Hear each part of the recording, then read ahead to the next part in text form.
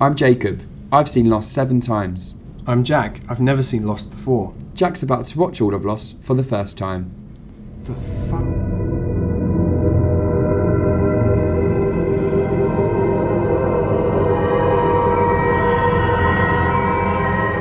Hello, welcome to the Lost Boys podcast. With you every step of the way, you have me, Jacob Stolworthy. And me, Jack Shepherd. We are here because we have watched Lost Season 5, Episode 14, which is titled The Variable. Now, this was the 100th episode of Lost and was publicised as such. So they had to do a big one. And, well, let me just ask you, Jack, was it a big one? I mean, it's a pretty big one. It's a big one. And it kind of comes out of nowhere to be a massive one, I think. That's what's so good and charming about it. Yeah, I mean, obviously, you told me last week that it was going to be called The Variable. And my immediate thought was The Constant, because, you know, the two are opposites. And there are quite a few similarities between the two episodes, or at least echoes between them. Absolutely. It's very much like a, you know, you could say it's like the sibling of The Constant, right? Yeah. Yeah.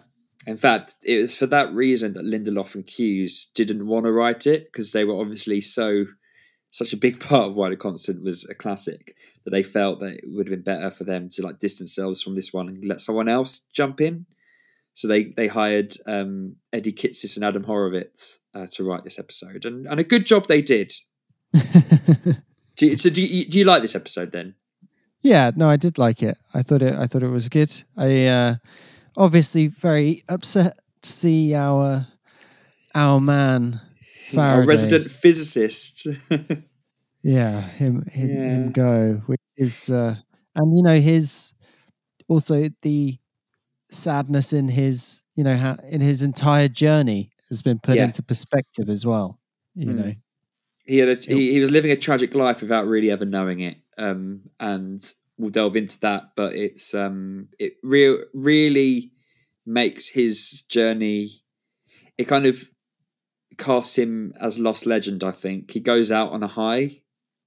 I think, because I never really liked. You know, I wasn't the biggest Faraday fan.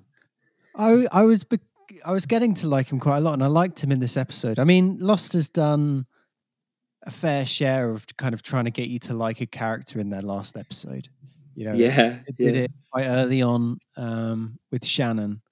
Yeah, when, you know, it really tried to redeem her in her, and unsuccessfully in your eyes, unsuccessfully in my eyes. But it did, you know, in her final moments, we tried to bring her back as a character we cared about. Didn't quite work for me, but you know, it worked for some people. So interesting. That is a really interesting point. But there was a few times throughout the episode, you know, Lost to date for you, where you've kind of said straight away. I think you did it with Echo as well, where you went, it's his episode. I think he's going to die. yeah. But did you have that with Faraday at all in this episode? I think when they were making it explicitly clear that, you know, you die in this timeline, you die for good. Then it was becoming clear that someone was going to go. I wasn't sure when, although it did start kind of feeling like Faraday's final episode, especially as towards the end. But I would say the one thing that I felt like it needed to wrap one more thing up. Okay. And that was actually the finale of The Constant, the final moments when we see Faraday scribble in Desmond's name, right? Mm-hmm. And I wasn't quite sure why that was, and I thought that would relate somehow more to Faraday. Okay. If that makes sense. Yeah, I guess I'm sure we'll delve into that, and maybe I can help clear that up for you. Well, I think I'm guessing, you know, because he kind of loses his mind. Yeah, here, right. That's a big part of it. And then I guess getting to the island and seeing Desmond helps him, but then that comes after. The notebook bit comes after that. So, well, I think that him coming to the island in general is, you know, the healing properties helps recover his memory quite a bit. Yeah, which is what Widmore suggests when he, you know, one of the kind of the selling points of going to the island, even though I know you're going to die there eventually. My son. Yeah, absolutely. I mean, not only is he, is Desmond his constant, but he is his brother-in-law.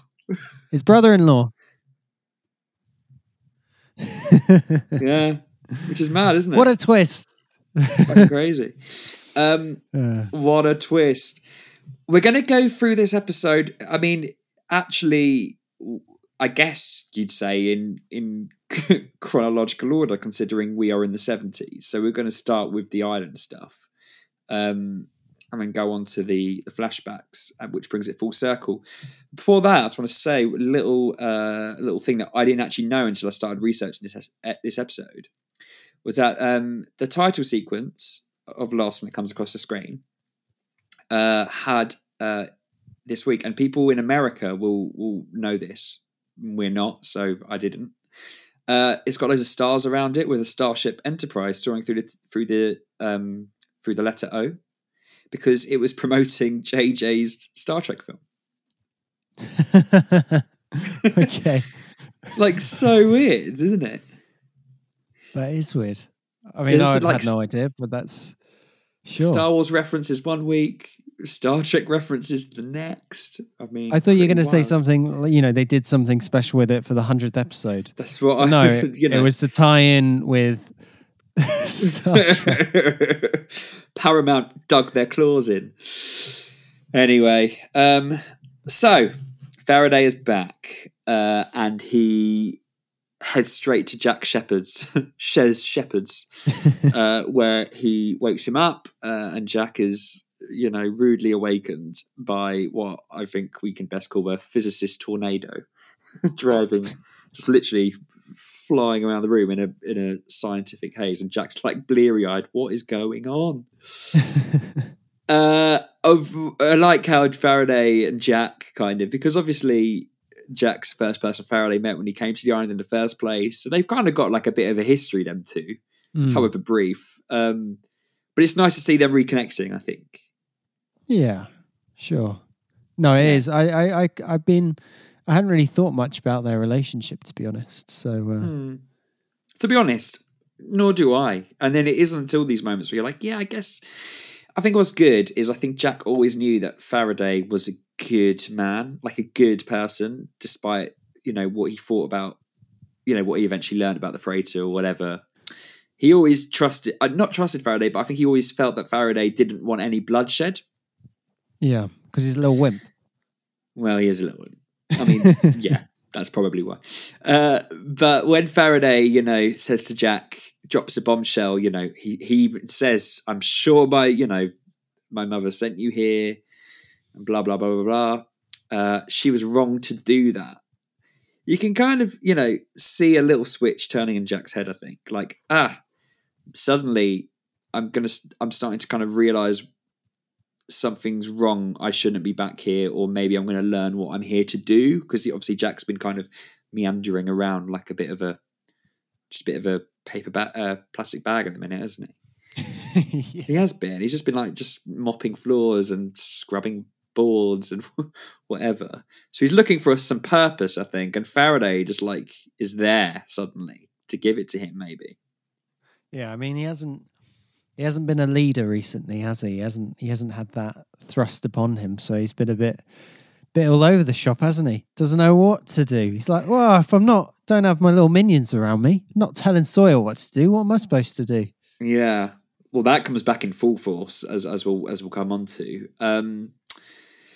Yeah, I think it just taps the whole idea that Eloise was wrong to send them back or whatever, taps into a notion that she even kind of echoes later on, where these characters, as Desmond has once said before, they're all just pawns in these other people's games, in older generations' games of leadership, control, whatever.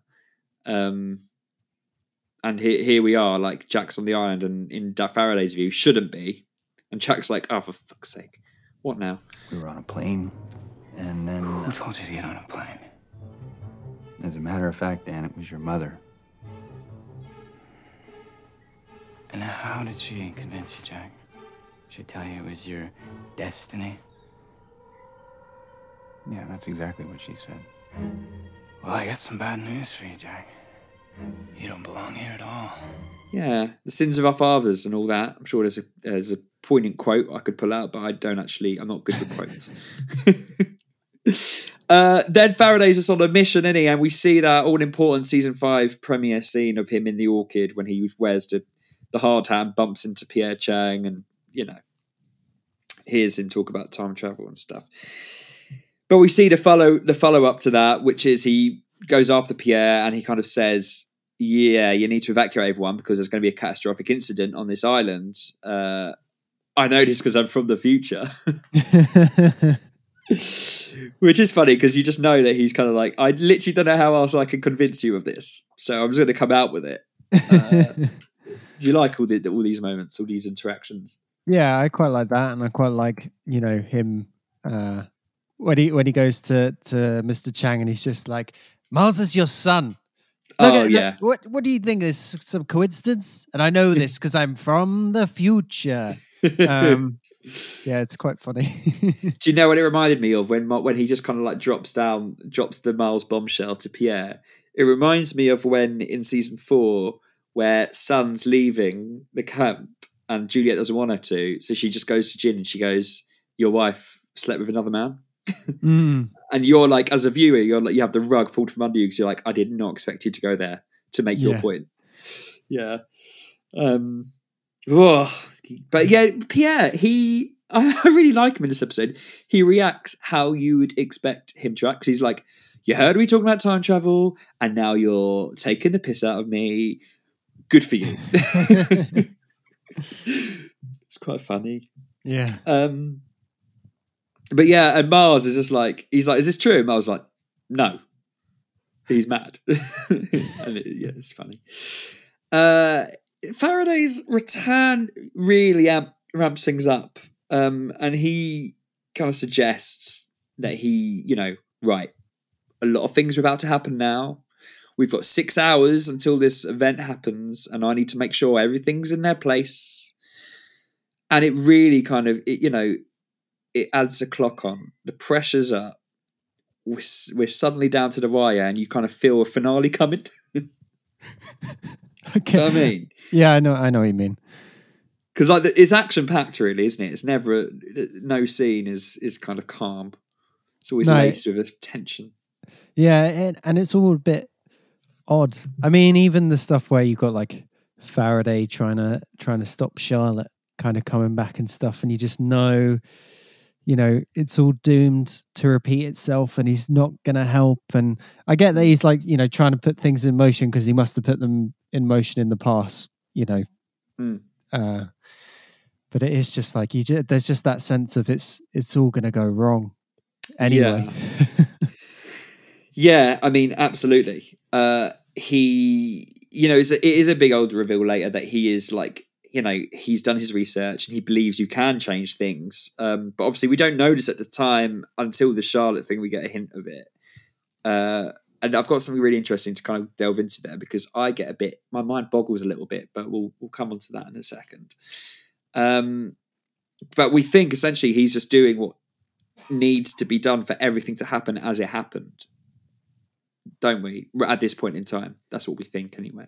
Yeah, and I'm presuming he's done everything in this episode that he was going to do. Meant to do, yeah. Yeah. But I mean, even if what events in recent episodes have suggested is that whatever he does anyway, to even try and go against that, wouldn't work. Yeah, because the nature of time. Whatever happened, and all that. There's a meeting very similar to a few meetings we had in the past in like one of the houses. The one in season 4 when Locke's like, where Ben's like, there's a spy on the boats. Michael Widmore's bad with everyone there, Claire and Hurley and Sawyer and co. And earlier this series, 3 years prior to these events, when Sawyer and co. It's not that. It's when they're voting to whether they should kill Saeed or not. Actually, just so a few days before. And I like these meeting scenes. I like them. But here we just have our gang, and they're talking about next steps. And it's over. It's over. Their life at the barracks is essentially over. Because Phil is played by Patrick Fischler is tied up in the closet. So Sawyer wants to go back to the beach and start over. He doesn't. He just kind of thinks that's maybe what they should do, or they suggest getting on a sub and going back to civilization. What would you want to do? I think I'd need to see how it played out. Not there. I mean, like maybe in the jungle or something. Because before getting on the sub. I don't think I would go on the sub. I think it would just be a bit weird going back to civilization in the 70s. I wouldn't want to, I don't think, because you wouldn't know anyone. Or, you could go like see your mum and then you'd just be like, but she'd be your age or like even younger and you'd be like... To be fair though, you could go and see like, I don't know, Simon and Garfunkel, like in their prime. Yeah, but like, you do all that and the novelty would wear off pretty quick. And then like, people will be saying that about us now. They'll be like, oh, you saw Arctic Monkeys in their prime about 50 times. And you'll be like, yeah, I did. And if you go back to the 70s and then go back there, you would just be like, oh, I want to listen to the Arctic Monkeys, but I can't. What you'd do, you'd just write all the Arctic Monkeys songs and then release them then and just be like, become famous. It'd be like that. Well, go on. I was going to say it'd be like that movie Yesterday. Yeah, the Beatles songs where they kind of write them. That is ridiculous. I've got real issues with that film, by the way. I haven't seen it. I wouldn't waste your time. If you have your phone on you and then you go back in time, your phone just isn't there anymore, right? Because it wasn't there. I'm guessing so. Okay, yeah, because that's what happens on the beach stuff. It wasn't there, and all the beach stuff was gone, wasn't it? Like their kitchen and their tents and whatever. It was all gone when they flashed back in time. Yeah, but that's because they hadn't put that there. But if you went back in time and you had your phone in your pocket, then surely that would come with you. Or has it just not been invented yet and therefore... That's what I'm thinking. It's not been invented yet. I mean, I'm not really sure at this stage, Jacob. I mean... Well, I was thinking if you have like Arctic Monkeys on your phone, you could then just play it. Yeah, your phone would run out of battery and then how are you going to charge it? Yeah, that's true. Always carry a charger with you.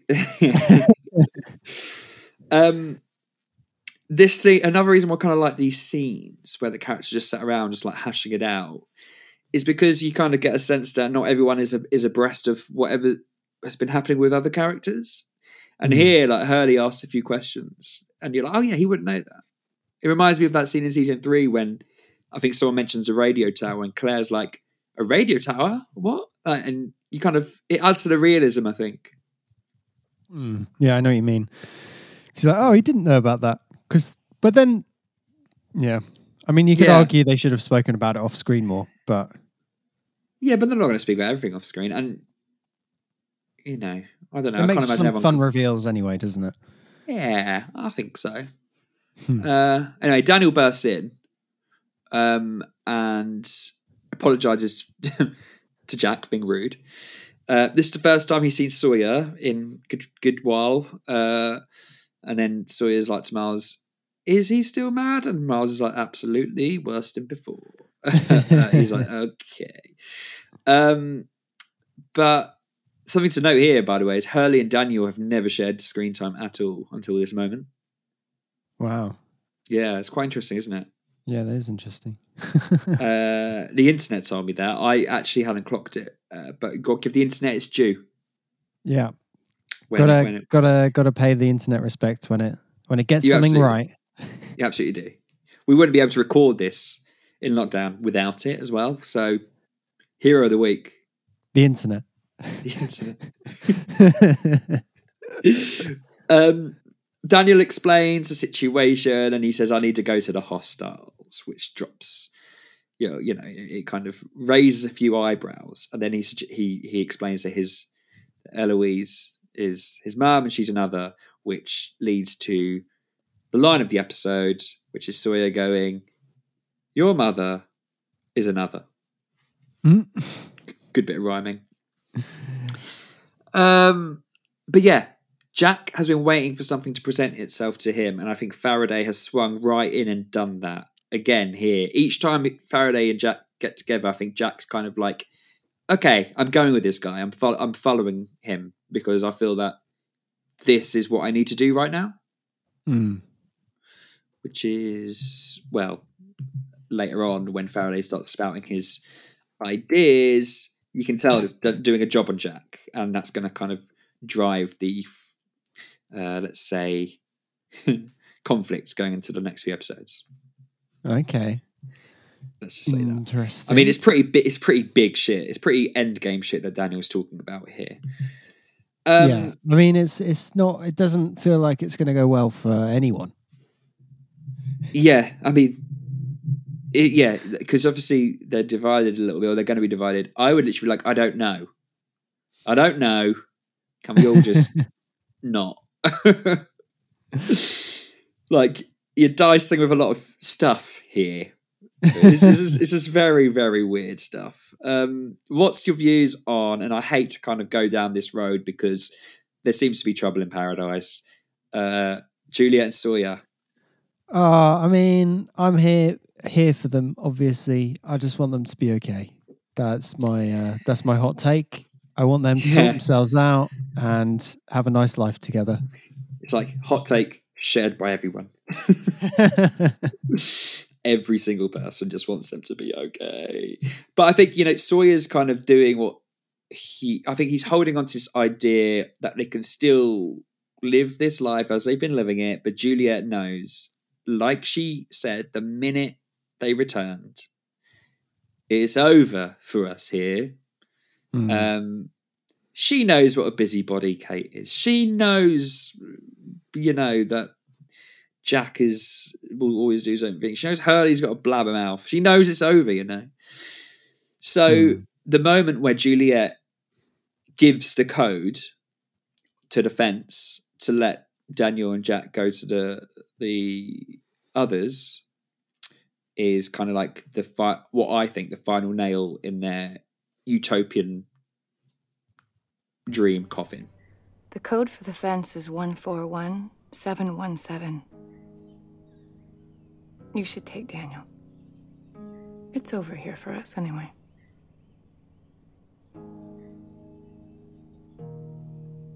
Okay. Let's go. Great. Great, thank you. Okay, great. Miles, can you drive us?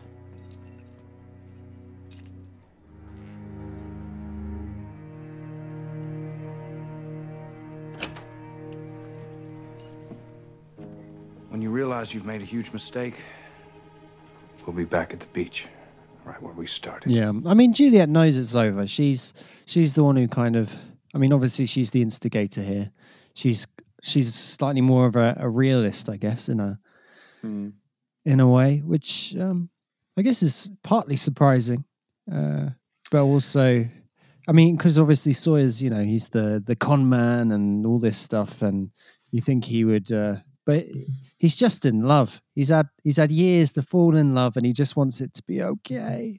Yeah, absolutely. It's hard. It's a heartbreaker knowing they're not going to be, Sawyer's not going to bring home sunflowers. They're not going to be cooking dinners and having people over for tea. I mean, that is very much done. But how long could it really have lasted going into the final season? Don't say that. They could have just left it there and just left them on the island and done the rest of the show somewhere else, couldn't they? Yeah, you did say after that reveal of them, being together, it should have just ended there. And I am inclined to agree. People wouldn't have complained about the ending so much. Well, it's true. That is true. It's ridiculous. So Kate goes with Jack and Faraday to the others. We at this stage we still don't know what Faraday really wants with Eloise. Miles and Hurley stay behind with Sawyer and Juliet. But before Daniel and Jack and Kate go, they have to arm up. So they go and they get some guns, but it's here where Daniel spots a particular ginger-haired girl. What's she having in her hand? That is a very well-placed chocolate bar. And yeah, it's so funny because this is the thing that Charlotte was kind of alluding to before she died, where she's like, when I was younger, there was a man, a very scary man, and he told me, to leave the island, and if I didn't, I'd die or whatever. And he really scared me, and I think that was you. And here we see that episode play out. I'm sure. I thought we had already seen this bit play out, or is that? No, we've just seen him look at her from afar, and that was just after they arrived at the barracks. Okay. Yeah. But this is that scene come to life, and she even says to him, "Go on, Jack, do your best." Can't have chocolate before dinner. Or something like that, isn't it? I'm going to go. It's something like that. She goes, "I'm not allowed to have chocolate before dinner." To be fair, cute kid. She's very sweet. She delivers the line well. It's a big line. She's got to deliver it well. There's a lot of pressure on that young actress, and I think she smashed it. But my favourite part of all this, because, Daniel is to a young girl, because she starts crying, because he's literally like, the stranger is like, "You got to leave. You must never come back." And he's crying, and he's like emotional. But you would be scared if you were young, wouldn't you, if someone just did that and said all that? Well, if a weird man came up to you and started telling you that you need to leave the place where you've like grown up and all this stuff. Yeah, or you'll die. Yeah, I think you would be pretty scared, pretty worried. But he does it in a nice way. My favourite bit is when he's like, Dr. Chang? And she nods. It's like, of course she knows Dr. Chang. Everyone knows Dr. Chang. He's a local celeb. Like, come on. What a silly question to ask. Dr. Chang is the man. I love that your main issue. Like, of course she fucking knows Dr. Chang. What are you talking about? It's like literally, you swan off to Ann Arbor, you come back and ask this young girl if she knows a local celeb. It's rude. It's patronising. She may be young, but she's not an idiot. Yeah, absolutely. She goes against her mum and eats chocolate before dinner. Naughty. Good for her. She's not an idiot. Yeah, good for her. But, here's the thing I was referencing earlier. She always did leave. She always left. Charlotte always left, and then she always came to the island and died.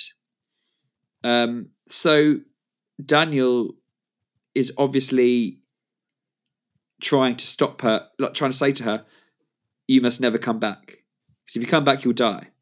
If you come back, you'll die." And he's trying that. But the thing is, she always left and she always came back. Yeah, but he's not really thinking. He's not thinking sanely, is he?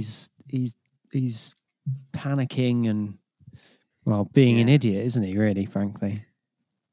Yeah, I guess his mind's been intoxicated by the variables. The research of the variables and all that. Yeah, it's just hard. It's just a funny one because she would have always left, even if he didn't go up to her. She would have just left, right? Well, I'm not sure. He did go up to her. Yeah, I think that's the thing. I don't think that there isn't a situation where she, didn't leave and come back, and and there's no way he can stop that in any way. It's just that's what's going to happen. Yeah, and it's it was his fault every time, and he can't stop it being his fault, even if because it's what's bound to happen. It's kind of tragic. Yeah. I wouldn't put the blame on him for her coming back, though. Not on coming back, I guess. No, not on coming back, but on the nature of her life, the flow of her life, like the fact that he comes back and dies. That is the fault of his mum.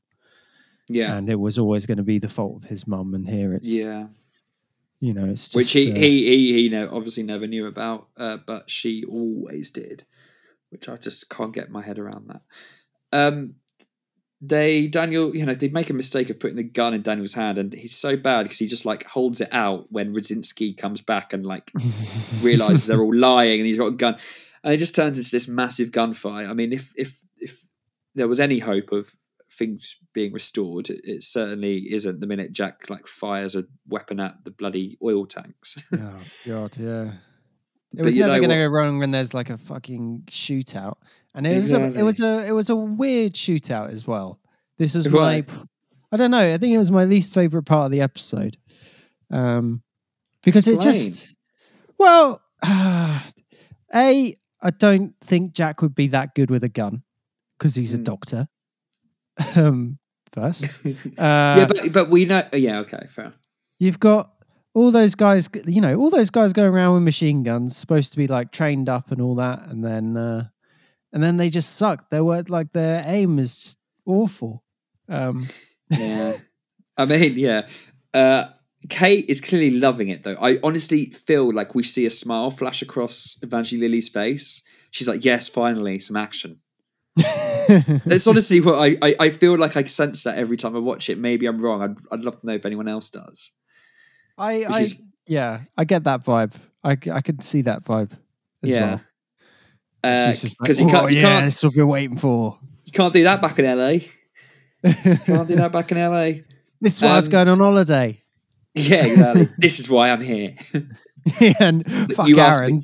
You asked me to, to never ask you why you're here, Jack says. It's because she's just going to go, so I can kill some people.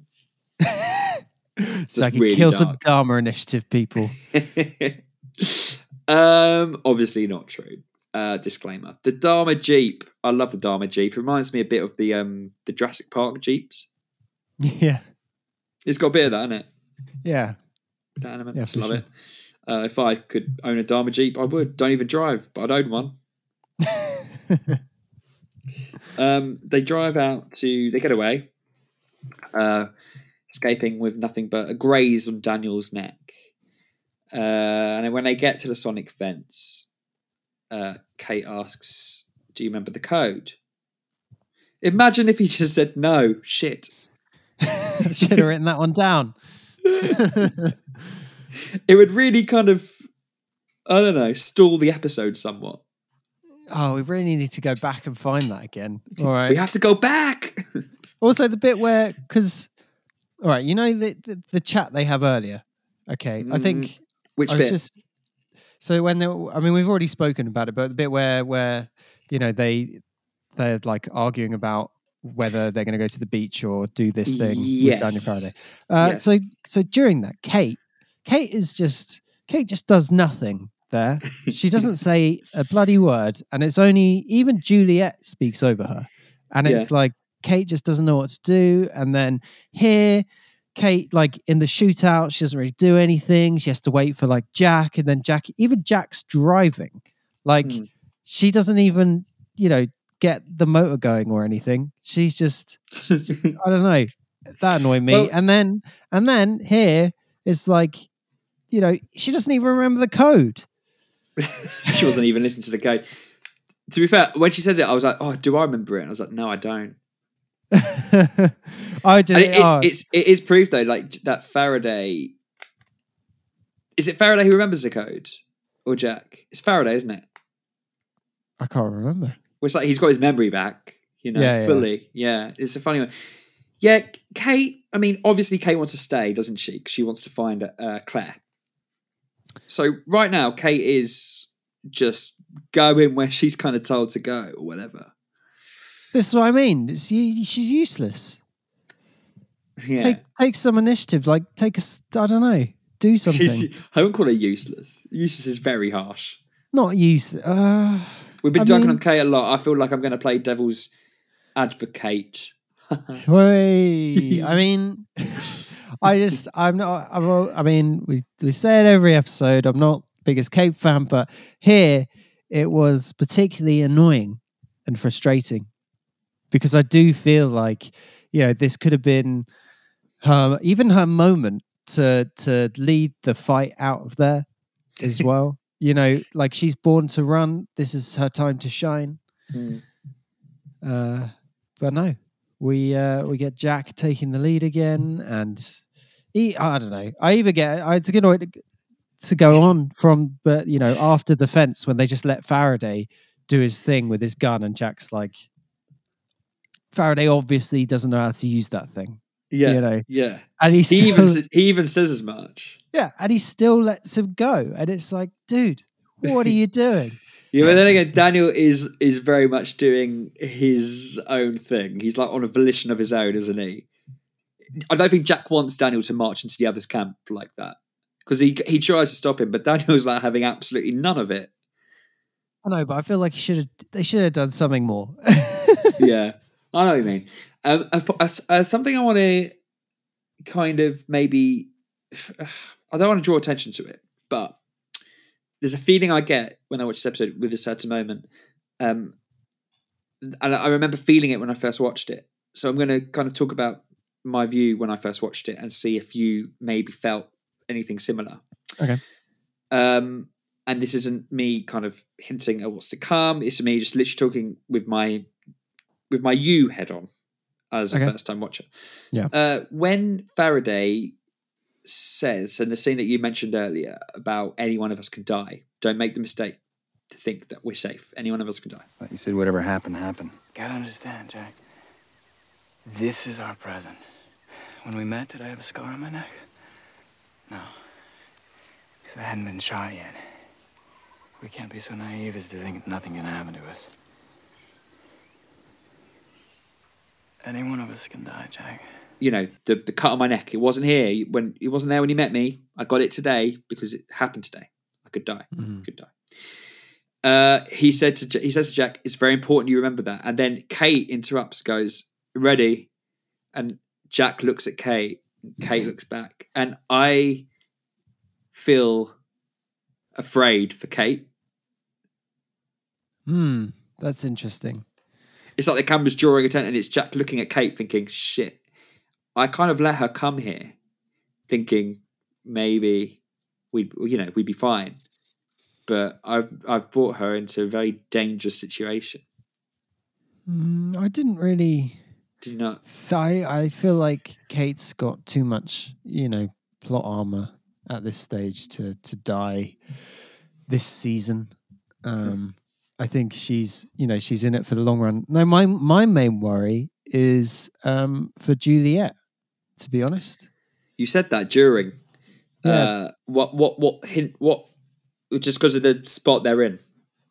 I think that, but also she's not an OG, and that always has me worried. She is there's a real potential that something bad could happen to that lady. Well, putting my you hat on again. What I'll say to you was I was endlessly worried about Juliet dying, obviously.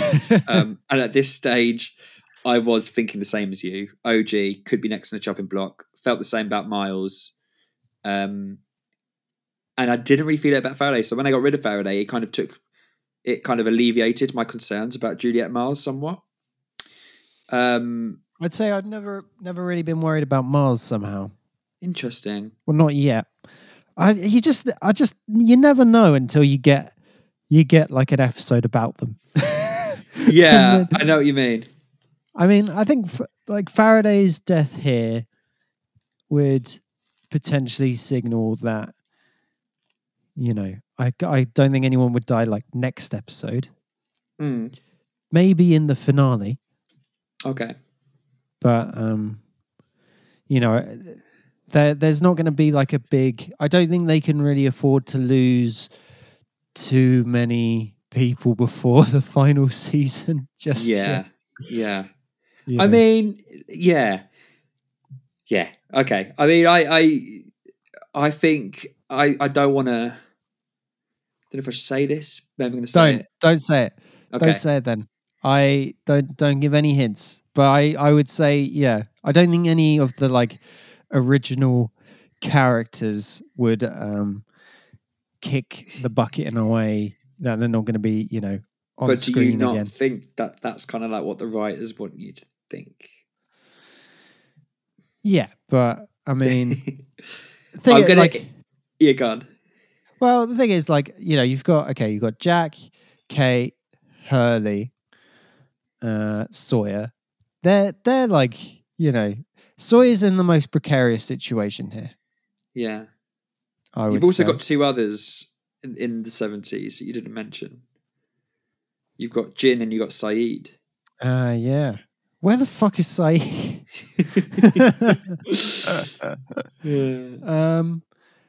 I mean, yeah, I hadn't really. Saeed, he could be on the chopping block. They haven't used him in such a long time. It'd be a shame to bring him back just to kill him, though. Yeah, I mean, it would be. It would very much be. Yeah, I was going to give you a little bit, which probably would have like alleviated your expectations about deaths, I would say, but I'm not going to say anything. I'm not going to say what I was going to say. Okay, I mean, because we're getting to the end game as well. I mean, I'm not. I feel like season 6, all everything, everyone's up for elimination. Yeah, no, absolutely, absolutely, yeah. And until that point, I think like it will chill out a bit now. They've killed Faraday's a big death. I was starting to quite like him. I've always kind of liked him. He's never bothered me like he's bothered you. No, I didn't really take to him that much. But I definitely prefer him on rewatch. But knowing how he goes out in such an epic way, that was such an epic episode. Like, I love this episode for him. I love the flashbacks. I think they need to be watched. I think they really come into their own when you rewatch them. I'd recommend watching the flashbacks again, knowing what you know now at the end. Some nice touches. So I love that. And he has this. He's the center of the next scene, which we come on to, which is the scene where Faraday explains everything to Jack and kind of sets up just what's about to happen, essentially. Which in a nutshell is, very soon a chain of events are going to be set into motion, which leads to the, hatch being built over the electromagnetic pulse, which leads to the button, which eventually Desmond will press, and then he won't press, and then your plane will crash. And I think we can stop that by detonating Jughead. A lot to unpack there, right? Yeah, very much so. What jumped out at you mainly? I mean, I was so excited for you to watch this scene. I even saw you, like, even the music does a good way of making you be like, okay, we're talking about real shit here. And your face, you were like, okay, we're getting some flipping explanations here. So what did you take away from it? Well, I mean, I was remembering about the bomb. I mean, that's definitely coming into the finale, isn't it? It's like the Dark Knight Rises. Doesn't that like end with a flipping bomb? Yeah, Gotham. It's like instead of Chekhov's gun, it's Chekhov's bomb. Yeah. There's a bomb in the show, and then it's just like, oh shit, yeah, there's a fucking bomb in the show. So I was, I mean, it's fun that's coming back into it. We haven't seen the last of that. I'd also just like, I don't know, because I imagine there's no way that the show's going to go out with them like in the 70s, right? There's no way. They're gonna somehow get back to where they're meant to be, but maybe obviously it's just gonna be a bit weird. Mm-hmm. Maybe like the bomb's gonna go off and just like blow them forward in time again. I don't know. But something's obviously going to happen with the bomb, with the magnetic pulse. That's going to lead to the hatch or whatever, and a load of people dying. Maybe, I don't know. There's a lot of pieces here, And I don't really know. Yeah. I don't really know. I can't think of like how specifically they're going to fit together because it's just a bit fucking weird. Yeah, it is. I've studied relativistic physics my entire life. One thing emerged over and over. Can't change the past. Can't do it. Whatever happened, happened, right? But then, I finally realized I'd been spending so much time focused on the constants, I forgot about the variables. Do you know what the variables in these equations are, Jack? No. Us. We're the variables. People. I mean, firstly, the idea of detonating a hydrogen bomb, bit dangerous. Bit dangerous. Bit dangerous. Bit dangerous. Secondly, the idea that Faraday now thinks he can change things, pretty huge and revelationary.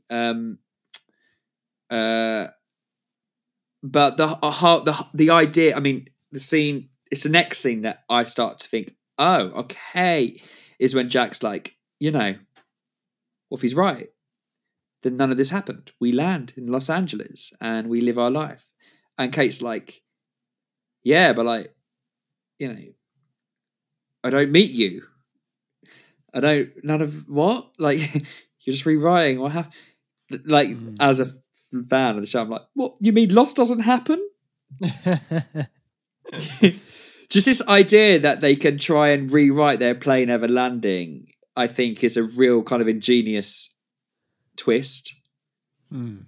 Yeah, that really kind of it kind of clicks the series into shape a little bit. Like, it brings the Hatch right back into focus. Dating back to season 1. It just really kind of like it feels like it's coming a bit full circle.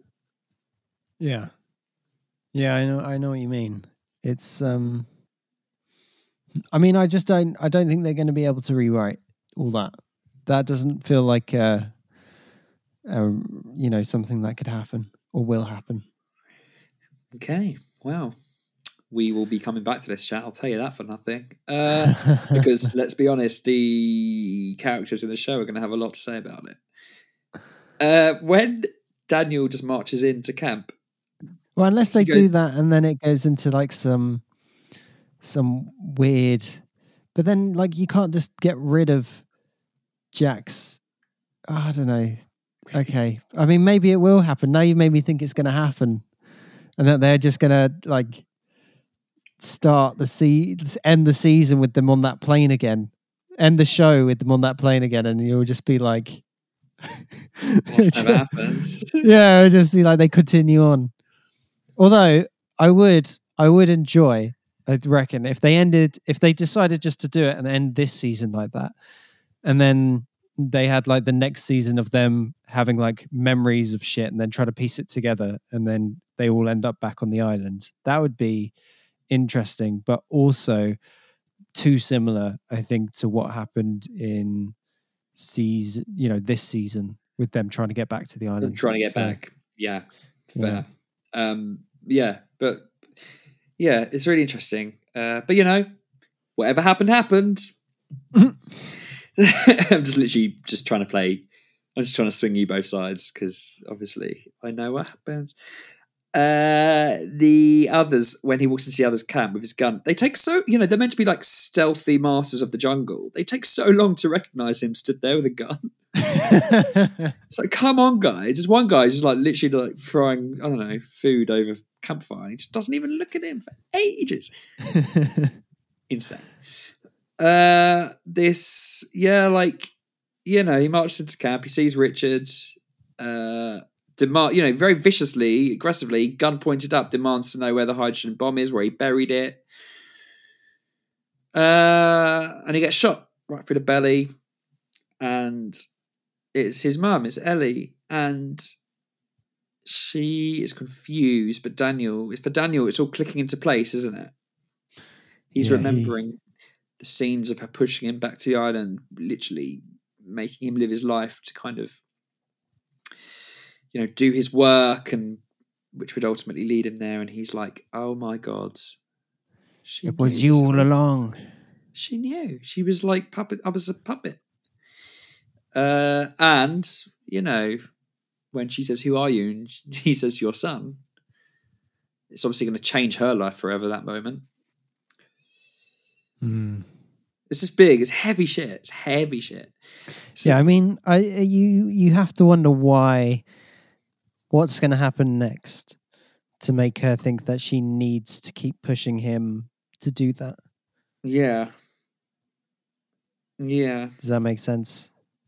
Yeah, no. Because surely you have to think like, well, you know, he has to do this for a reason that is above and but beyond, like the reason. I don't know that because she doesn't seem completely heartless. No, I mean that's absolutely not. I think this episode contextualizes her story, her background a ton, and I feel pretty sorry for her. But like, you know, isn't the purpose, isn't the higher meaning that it's because it happened? She did that. You know how when Desmond flashes back and he wants to buy the ring, and she's like, "No, you give me that ring back. You don't do like this. You don't." She's just like a fixer, making sure things happen as they happened. Yeah, but I think there's something, you know, she's not letting on something. Hello? I think that was the longest silence we've ever had on the Lost Boys. Can you hear me? Oh, can you hear me? Can you hear me? Oh, you've gone a bit robotic. Yeah, I can hear you. Can you hear me? Yeah, I wasn't. I thought they were. Can you hear me now? I wasn't being silent. I can hear you. I can hear you. You son of a bitch! I can hear you. I thought it was dramatic pause. No, I was talking. All right, go on. What were you saying? Where were we? You were talking about her maybe having an ulterior motive or something? Yeah, so see, I think that there's, you know, she's not laying up as much as she knows. You know, we know this. We know she knows more. You know, that's kind of been her thing the whole time. And I imagine there's something else here that we're going to find out soon, maybe. I think that reveal is going to... You're going to realise what that is soon, and you're going to be like, of course. That's all I'll say. Okay. That's all I will say. Do you want to hear what Carl Q said about about killing off Daniel, Jeremy Davies's character? Yeah, go on then. He said it was an incredibly painful thing to kill this beloved character, but we feel that's what this show has to do. His death is kind of the culminating event in the entire season, and it really ends one chapter and commences the start of the final chapter of this entire series. Jeremy Davies, who plays Faraday, was sad to find out that he was not going to be on the show anymore, but apparently took the news very well, and Damon Lindelof said, "When Carlton and I called Jeremy to explain what was going to happen, we've never had a more awesome exit interview with somebody on the show. For us, Daniel really was the cornerstone of the 5th season. I can't imagine what it would have been without him. When you think about all the crazy stuff that has come out of that guy's mouth, for him to be as interesting and emotional and poetic as he was is quite extraordinary." I'm quite enjoying the idea of them saying he's the cornerstone of the season, and then he hasn't been in it for about 5 episodes before this. Yeah, but he's like spouting the stuff that they needed to have spouted. He was a good character to do that. Yeah, for sure. I mean, I like Faraday, you know, and I think he was a good character. He was, you know, he made quite an impact for someone coming in so late, and I think out of the group, you know, kind of came in. I know Miles could speak to dead people, but I would say Faraday. Boy, can Frank fly a helicopter. Yeah, but I think Faraday added the most to the you know, the overarching story of the thing, and it's I mean, it's funny that both him and Miles's parents are quite characters we met before in that. So yeah, absolutely, and probably knew Charlotte's parents when you think about it, considering they're on the island. They're going to turn out like Do we know Charlotte's parents? No, but we're just assuming they're there. Yeah. They're probably drinking buddies with Pierre. That's why she knows Dr. Chang. He comes over for dinner. The celeb. He's cool. Oh my God. Faraday is, I think what you said is true. He is the most important of the four. Yeah. Yeah. It's surprising. So now let's go to the flashbacks, which obviously all happen after. So in this moment, every time we see Eloise, she knows what has happened. You know, she killed her son. So the opening scene is her, not looking quite sad, walking into Daniel, young Daniel, playing piano. Well-cast kid, just want to say. He gets the mannerisms down pat. And she's like, no time for this, no time for this. You got to do your stuff. There's no distractions and all this and all that. So already she's on at him, at an early stage to make sure he does what he needs to do. Which, knowing you're going to kill your kid is so messed up on all kinds of levels. Yeah, I mean, this is why she comes into the room sad, though, I'm guessing. Yes. And obviously that scene is I'm gonna have echoed. to shoot you. Yeah. Like, I'm having to raise you to kill you. It's horrible. Dark. It's horrible. Yeah. And, this scene is mirrored at the end with Miss Hawking as we know her, knowing that this is the moment this is like the final push. It's sad. But what kind of makes it less sad is the fact that young Daniel counts 864 beats of the metronome since he started playing the song on the piano. 864 is 8 times 108, which are all the numbers added together.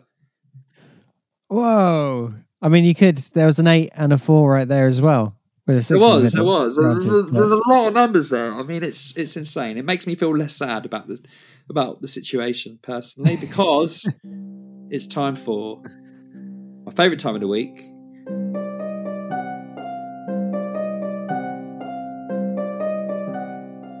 Number watch. Faraday says that the Dharma personnel will start drilling into the electromagnetism in about 4 hours. Ooh, an obvious one. A big one. Faraday mentions to Richard Alpert the last time they met in 1954 when he told Ellie to bury the bomb, his mother. That was 23 years earlier. Ooh. Haven't had a 23. I haven't had a solid 23 in a while, have we? We haven't had a solid 23, actually. 23 is the least popular number. Okay. That concludes this week's. So, okay, the flashbacks. The next one is when Daniel's graduated. You made me laugh so much here. Do you remember what you said? No. He's got great lockdown hair. He looks like a werewolf. His hair is mad. Yeah, he's got lockdown hair. It's like that classic. I'm not going to lie. I had very similar hair when I was a bit younger than Daniel in this scene. So much so that I had to hide the school photos from my mum because she would have been like, "This is awful." Which she then found a few years later and was like, what is this? I want to see these photos. Oh, well, I don't know if they're... I mean, if you look on my Facebook and click to the first few photos, you'll probably see them. So that's a task you can do later. But I know I'm doing tonight. An old-fashioned Facebook stalk. Daniel with the lockdown hair. He's also happy. He's graduated. He's got his girlfriend. Miss Hawking, his mother is there, and she's such a bitch to her. I mean, Fionnuala Flanagan, who plays Eloise Hawking, she does bitch well, I think. She does it well. I want you to meet Teresa. Dan's told me so much about Pleased to meet you. Well done, Daniel.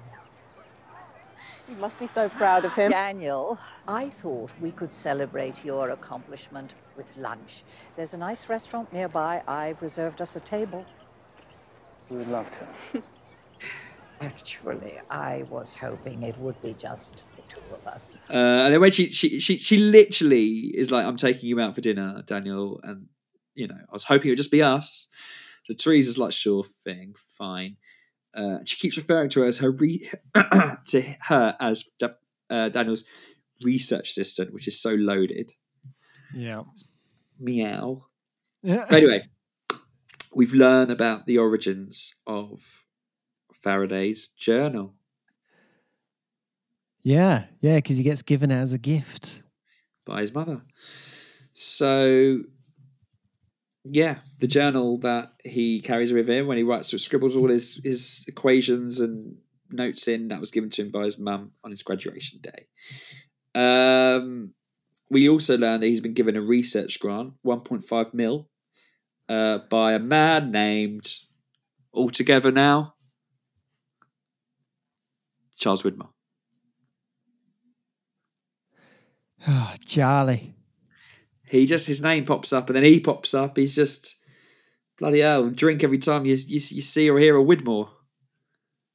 It is just mad. Yeah, so obviously Ellie knows him, knows it's his dad, and she hides it pretty well, doesn't she? Yeah. I mean, she's got. There's a knowing look there, isn't there?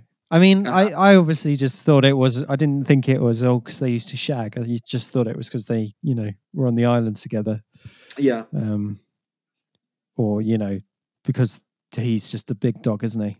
He's a big dog. Everyone knows old Widmore. Big dog industrialist in the room. Yeah. So that was. I mean. He's not everyone's favourite industrialist, though. He's not ours. Ours is Mr. Peck. I mean, I do hope we see Mr. Peck again. Let me think. I hate to break it to you. No, don't say that. I just think Byron Chunk's time on the show might be over now. I'm desperately trying to think. I can tell you now that is absolutely heartbreaking. Oh my god, that is funny, Jack. Do you know what? I'm gonna come up with like a little game for the final season. I'll explain it, but like I said to you before, like we used to do it back in the day. The Lost fan community. Well, the real losers, one of which I was. It would be like you'd be like first person on the screen, last person on the screen. Who has the fifth line and all that? Who's the fourth line? Who was the eighth line? Who was the 16th line? So on and so forth. And like there was a point system based on if you got it right and stuff. Right. And I'm gonna make you do that. Oh no! Season 6. That sounds just awful. That sounds. That sounds like. I mean, it sounds like homework. It sounds like people don't want to hear a point system. No, this isn't for everyone else. This is for me. Yeah, but I'm sadistic. I won't make you do that. I'm sorry. Who's going to say the fourth line in the next episode, Jack? I don't know, Jack. All I'm going to say is it would be fun for me to mark. All right, you can mark it. You could do that. All right, we'll do one episode and see how we go. Anyway, I'll just never forget one time I said I was the season 5 premiere. I've said it before, but when I wrote like it will end with Penny Widmore on the screen. Imagine, and it does. And I was like, yes. And my auntie was like, who I watched it with, she was like, what? And I was like, Penny on the screen. And she was like, and I was like, oh, I got loads of points. And she was like, what are you talking about? Yes. Your poor family. I know. Oh, God. We have another return in this episode, and that is the first ever flashback we see of Daniel, which you rightly remembered was from season 4, episode 2, which you didn't remember, but you remember season 4. And it's the one where he's crying at the footage of Oceanic Flight 15, the wreckage being found, right? Mm. Oh, and the scene keeps playing, doesn't it? So we see the scene keeps playing, exactly. And Widmore arrives to say that he's, wants to send him to the island. But Daniel's obviously plagued of memory loss. He's not in a good way. Teresa's obviously, not very well from when we found out he was doing all the experiments on her and stuff. But I do like the scene purely because, well, it's sad because Widmore's kind of like setting up the motion for Daniel to go back to the island, aka to his death. But we get yet more confirmation. This is the second time in 2 episodes now, in a row, that Widmore put the plane there. Mm. We get it from the gift horse's mouth, don't we? He says it. He tells him. And I think it's. I don't know about you, but I don't know. You tell me. But do you think there's a reason why they're like making this empirically clear that this was Widmore? Because there was a time when you didn't know if he did it or if it was a lie or whatever. But we know he did it. So, do you think there's a reason? And if so, what do you think that reason is, Jack Shepherd? God, I mean, they have mentioned it twice. I mean, I think we already had suspicions and all that, and we kind of worked it out, I think, but without maybe having to have Widmore say, "I put them there." But he makes that very, very clear. I can't think of why. But it's the way he kind of ominously is like, he's like, "Why are you telling me this?" He's like, "Because you aren't going to remember it," and it's like a bit of a villainous flex, I think. Yeah. Yeah. I'm trying to think of a reason why Widders would do that. To be honest, maybe there is none. I just feel like it's something that I noticed, so I want to ask you about it, basically. I think that's fair, and I think, yeah, I mean, it did clock with me that we've had. I mean, the whole speech was like, "Why is he doing this?" Yeah. Other than trying to get him over there. Yeah. Well, anyway, he offers. He gets a big visit from the W man. Whereas Naomi recruited Miles and so on and so forth. But Widmore personally invites him. Obviously, he knows it's his son. We don't know that at this stage. I guess the only other thing of note in this scene is that when Widmore sits down, there's a comic book where he sat and he moves it, and it's the same comic book or the same version of the comic book that Richard Alpert put out for the test with young Locke. You remember when he put all the items out? That's interesting. Yeah. Maybe. So I think it's just probably let's retool this prop for fun. I don't think it means anything, but just thought I'd point it out. Well, thank you for pointing that out. It's okay. It's okay. Curious. The next flashback scene is the one where the callback to the first scene where he's playing the piano, but obviously can't really remember the tune anymore because his memory's not very good. And she comes in, Miss Hawking as we know her, and she's, putting on a brave face. But she knows this is it. This is the time she has to fully push him, and she says, "Yep, go back, go to the island, do what Mr. Widmore says. Your memory will get better." They're manipulating him, aren't they? And he's like, he clearly wants to do it. He's like, "Will you be proud of me?" She's like, "Yes." Oh, it's just really heartbreaking because there's a lot of emotion on her face, repressed emotion, and there's a lot going on at play, and it's just really sad. You want to give Daniel a big cuddle, I think. The fact that he's being sent to his death as well is just, it gives the whole episode now has like a twang of, it's just sad, isn't it? I severely recommend maybe rewatching the flashbacks, Yeah. What, knowing now what you do? Yeah, I mean, obviously you don't have to, but I'd be proud. We would all be proud. We would all be proud of you. I just don't want to get too ahead of the game, you know. I don't want to clock too much and be like, oof, I've worked it out now. I feel like you did. Talking of that brings us on to the next scenes nicely, because I think you did clock something that I never clocked, and I honestly thought maybe you hadn't picked up on it, but you mentioned it. So obviously we see Desmond and Penny in this episode, don't we? And we catch up with Desmond after he got shot by Ben. And he's fine. Desmond's fine. He's fine. But Miss Hawking goes to see Penny. And Widmore is outside. And they have a showdown, Eloise and Widmore, where we learn that Widmore is Faraday's father. But anyway, she says... I made a sacrifice. I sent my son back to the island knowing full well. And then he goes, he's my son too, Eloise. But obviously she's about to say, knowing full well, I'll kill him. But you picked up on it. You were like, knowing full well what?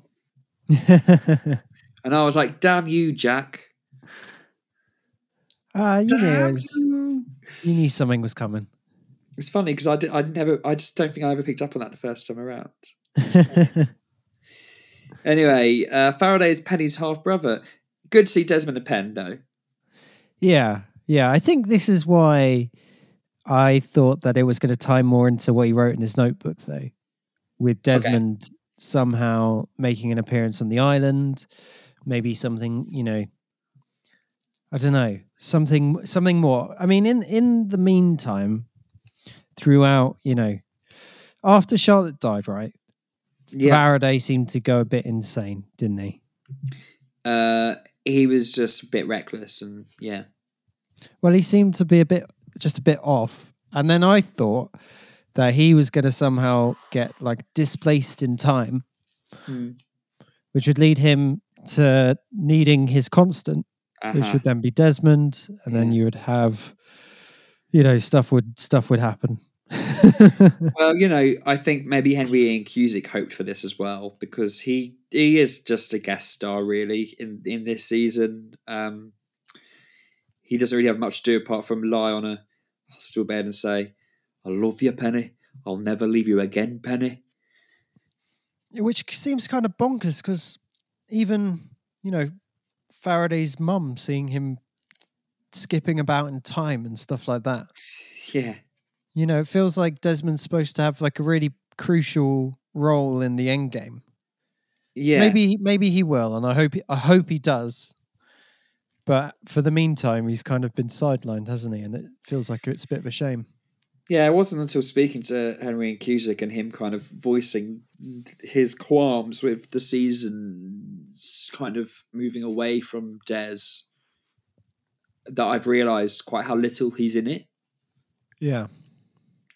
I'll say that. And his scenes here are quite wishy-washy. It's like we've seen him say this sort of stuff before, and he says, "I'll never leave you again," but he probably will, and all this stuff.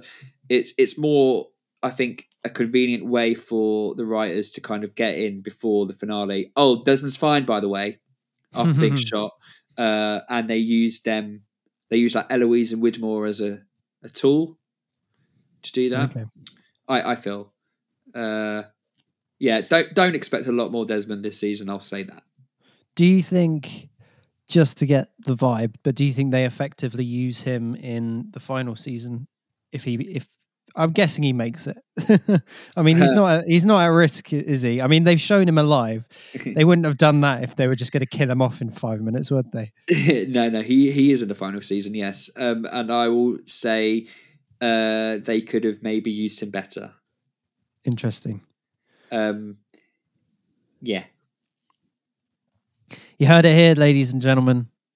Jacob finding faults in the perfect TV show that is Lost. Let me say this. I think that there was a more fluid way of maybe weaving him in. That's what I'll say. Okay. Yeah. we've wrapped the episode, which I really enjoyed discussing this. I was really excited all day because I knew it was going to be a fun one. I love talking about this one. In fact, all of them now I'm really excited about. Next week's the penultimate one, but before all of that, we've got to do hero and villain of the week. Now, we did say earlier that internet is the hero. Obviously. But that's just obvious. So in terms of Lost characters in this week's episode, who is your hero and who's your villain of the week, Jack? I mean, hero, I think, is, you could very easily say Faraday. Yeah. Although he is a bit of an idiot in places. He's a bit reckless for his... And, obviously, Charlotte died. They ended up at the barracks. He went off to Ann Arbor with all the other scientists, and he was probably really researching how to change the future so that Charlotte could live. So it's all fueled by love and his heart and stuff. So he's not really thinking with his head. So I don't think I could call him... He's a hero trying to save Charlotte from dying in that way, but he doesn't really go about it in a heroic way, I don't think. Yeah, just one quick question about Faraday. How does he know that this thing's going to happen very quickly, very soon? Can I hold off to answering that until next week's episode? Yeah? Okay. Yeah. Okay. I mean, it's not answered though, right? No. We kind of I just realised that's like the premise of the entire episode is that he's warning everyone that this big thing is about to happen. But we don't know how he knows that. No. Okay, interesting. Yeah. Next week we'll delve into that, I think. So back to hero of the week. I mean, it could have been one. Who else? It's quite hard, actually, to pick one, isn't it? I mean, Jack puts a bandage on his neck. Jack is totally not a hero. He bloody lights up the sky with the oil tank. Yeah. Let's think. Kate, no. Sawyer, Juliet, not really. Oh, by the way, we never mentioned this. This is a real big thing. Juliet and Sawyer are in mortal danger because Rosinski and Co have found Phil in the cupboard. I repeat, found Phil in the cupboard. I forgot about that. Yeah, they're all on their, hands on their heads and that, aren't they? Yeah, not good at all. Oh my God. Yeah. That tiny detail. That tiny detail. So I think hero is probably... I don't know. I'm going to... Do you know what? I'm going to say Faraday's helper. When he's got memory loss. His carer. Yeah, his carer. I think his carer is the hero of the week. I think that's fair. I would say Faraday's lab assistant girlfriend. Yeah, also she gets stitched, doesn't she? Yeah, and she doesn't complain too much. She doesn't force Faraday not to go to lunch or anything. No, she doesn't make guilt trip him. Yeah, and she's obviously, being belittled by this woman. So yeah, I think she could be a shout. Yeah, all right. Let's say Teresa and Faraday's carer joint. Yeah? Yeah. I like that. Villain. Villain of the week. I mean, it's Faraday's mum, isn't it? Well, yeah, Anne Widmore, I would say, because they're both sending their son to his death. But she does kill Faraday in the first instance. Let's take away the fact he's her son. She just kill him, even though he's got a gun pointed. There's no talking down. There's no anything. She just fires. She kills. So yeah, probably Eloise. You're right. Yeah, I mean, thing is with Widmore, he does. I guess he's not quite as pushy. He doesn't He doesn't stop, Faraday just playing piano. Like, he was having a great time playing that piano. And he's not just like, no, you got no time. That's his mum who's being a right bastard about it. Like, you can't just, it's just very, that hurts me. And there's also, of course, in a brief, not cameo role, but in her, we know she's around, is Charlotte's mum, with no chocolate before dinner. Oh my days, you've nailed it with her. Yeah, she doesn't let her daughter have chocolate before dinner. That is truly abhorrent behaviour. Yeah, I'm inclined to say her. I think you've nailed that. I would say it's funny because normally we're against the dads, but now we're against the mums. No, this week it's the mums. And I like the idea of Daniel being a variable in the fact that he has a really bad relationship with his mum more than his dad, which is quite rare to come across on this show. Yeah. So next week is the penultimate episode before the 2-part finale. What are you hoping from it? What are you expecting? And don't say Locke holding a ball on his shoulders. I mean, we do know that's going to happen because there's a screenshot on Amazon of just like a really kind of like smart, smiley Locke with like a ball slung over his shoulders. It's a great look for him, actually. Yeah. So, I mean, you were probably expecting to see Locke anyway next week. Yeah. Yeah. So, what are you thinking? Oh, I don't know. It's a toughie. We've basically had flashbacks for all the main characters. So, but not Juliet. I can't see it being a Juliet episode. I don't know. I mean, maybe. I think because you've told me that she's the only one, I'm just like, nah, it's not her. And also, she's not in like a position to have a flashback episode. I know what you mean, especially the one before the end of the season. Yeah, like, but not just that. I mean, like with her hands tied behind her head. Like, the flashback episodes always tie into, for someone running around the island and then running around in their past and all that. And you're just like, yeah, there's not much room here for her to have revelations about her current situation from her past. I know what you mean. Oh, I'm stuck here. When was I stuck in the past? So yeah, I can't. I get it. I think you're right. Yeah. I'm not confirming nor denying, but yeah. I mean, when we enter the finale, we'll probably go for someone like Jack or something.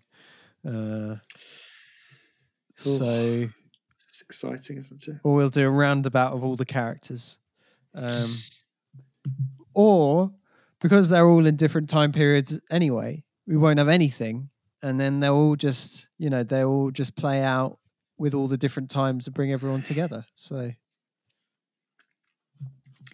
I like your thinking, is all I'll say.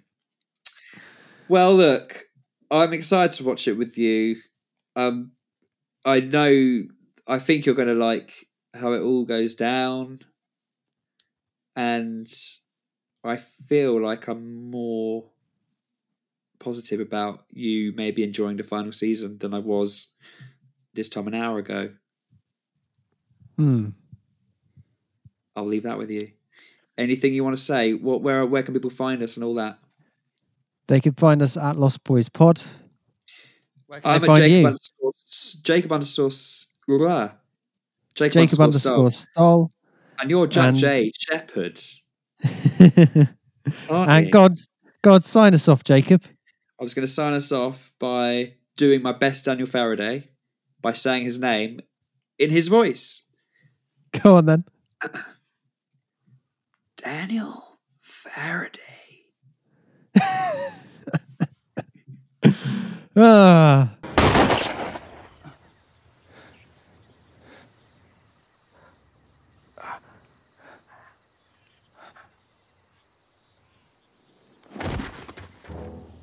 Why did you do that? He got a gun on you. He wasn't gonna shoot me, Eloise.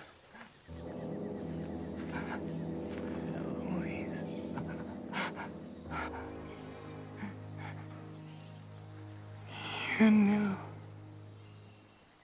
You always knew. You knew this was gonna happen. And you sent me here anyway. Who are you?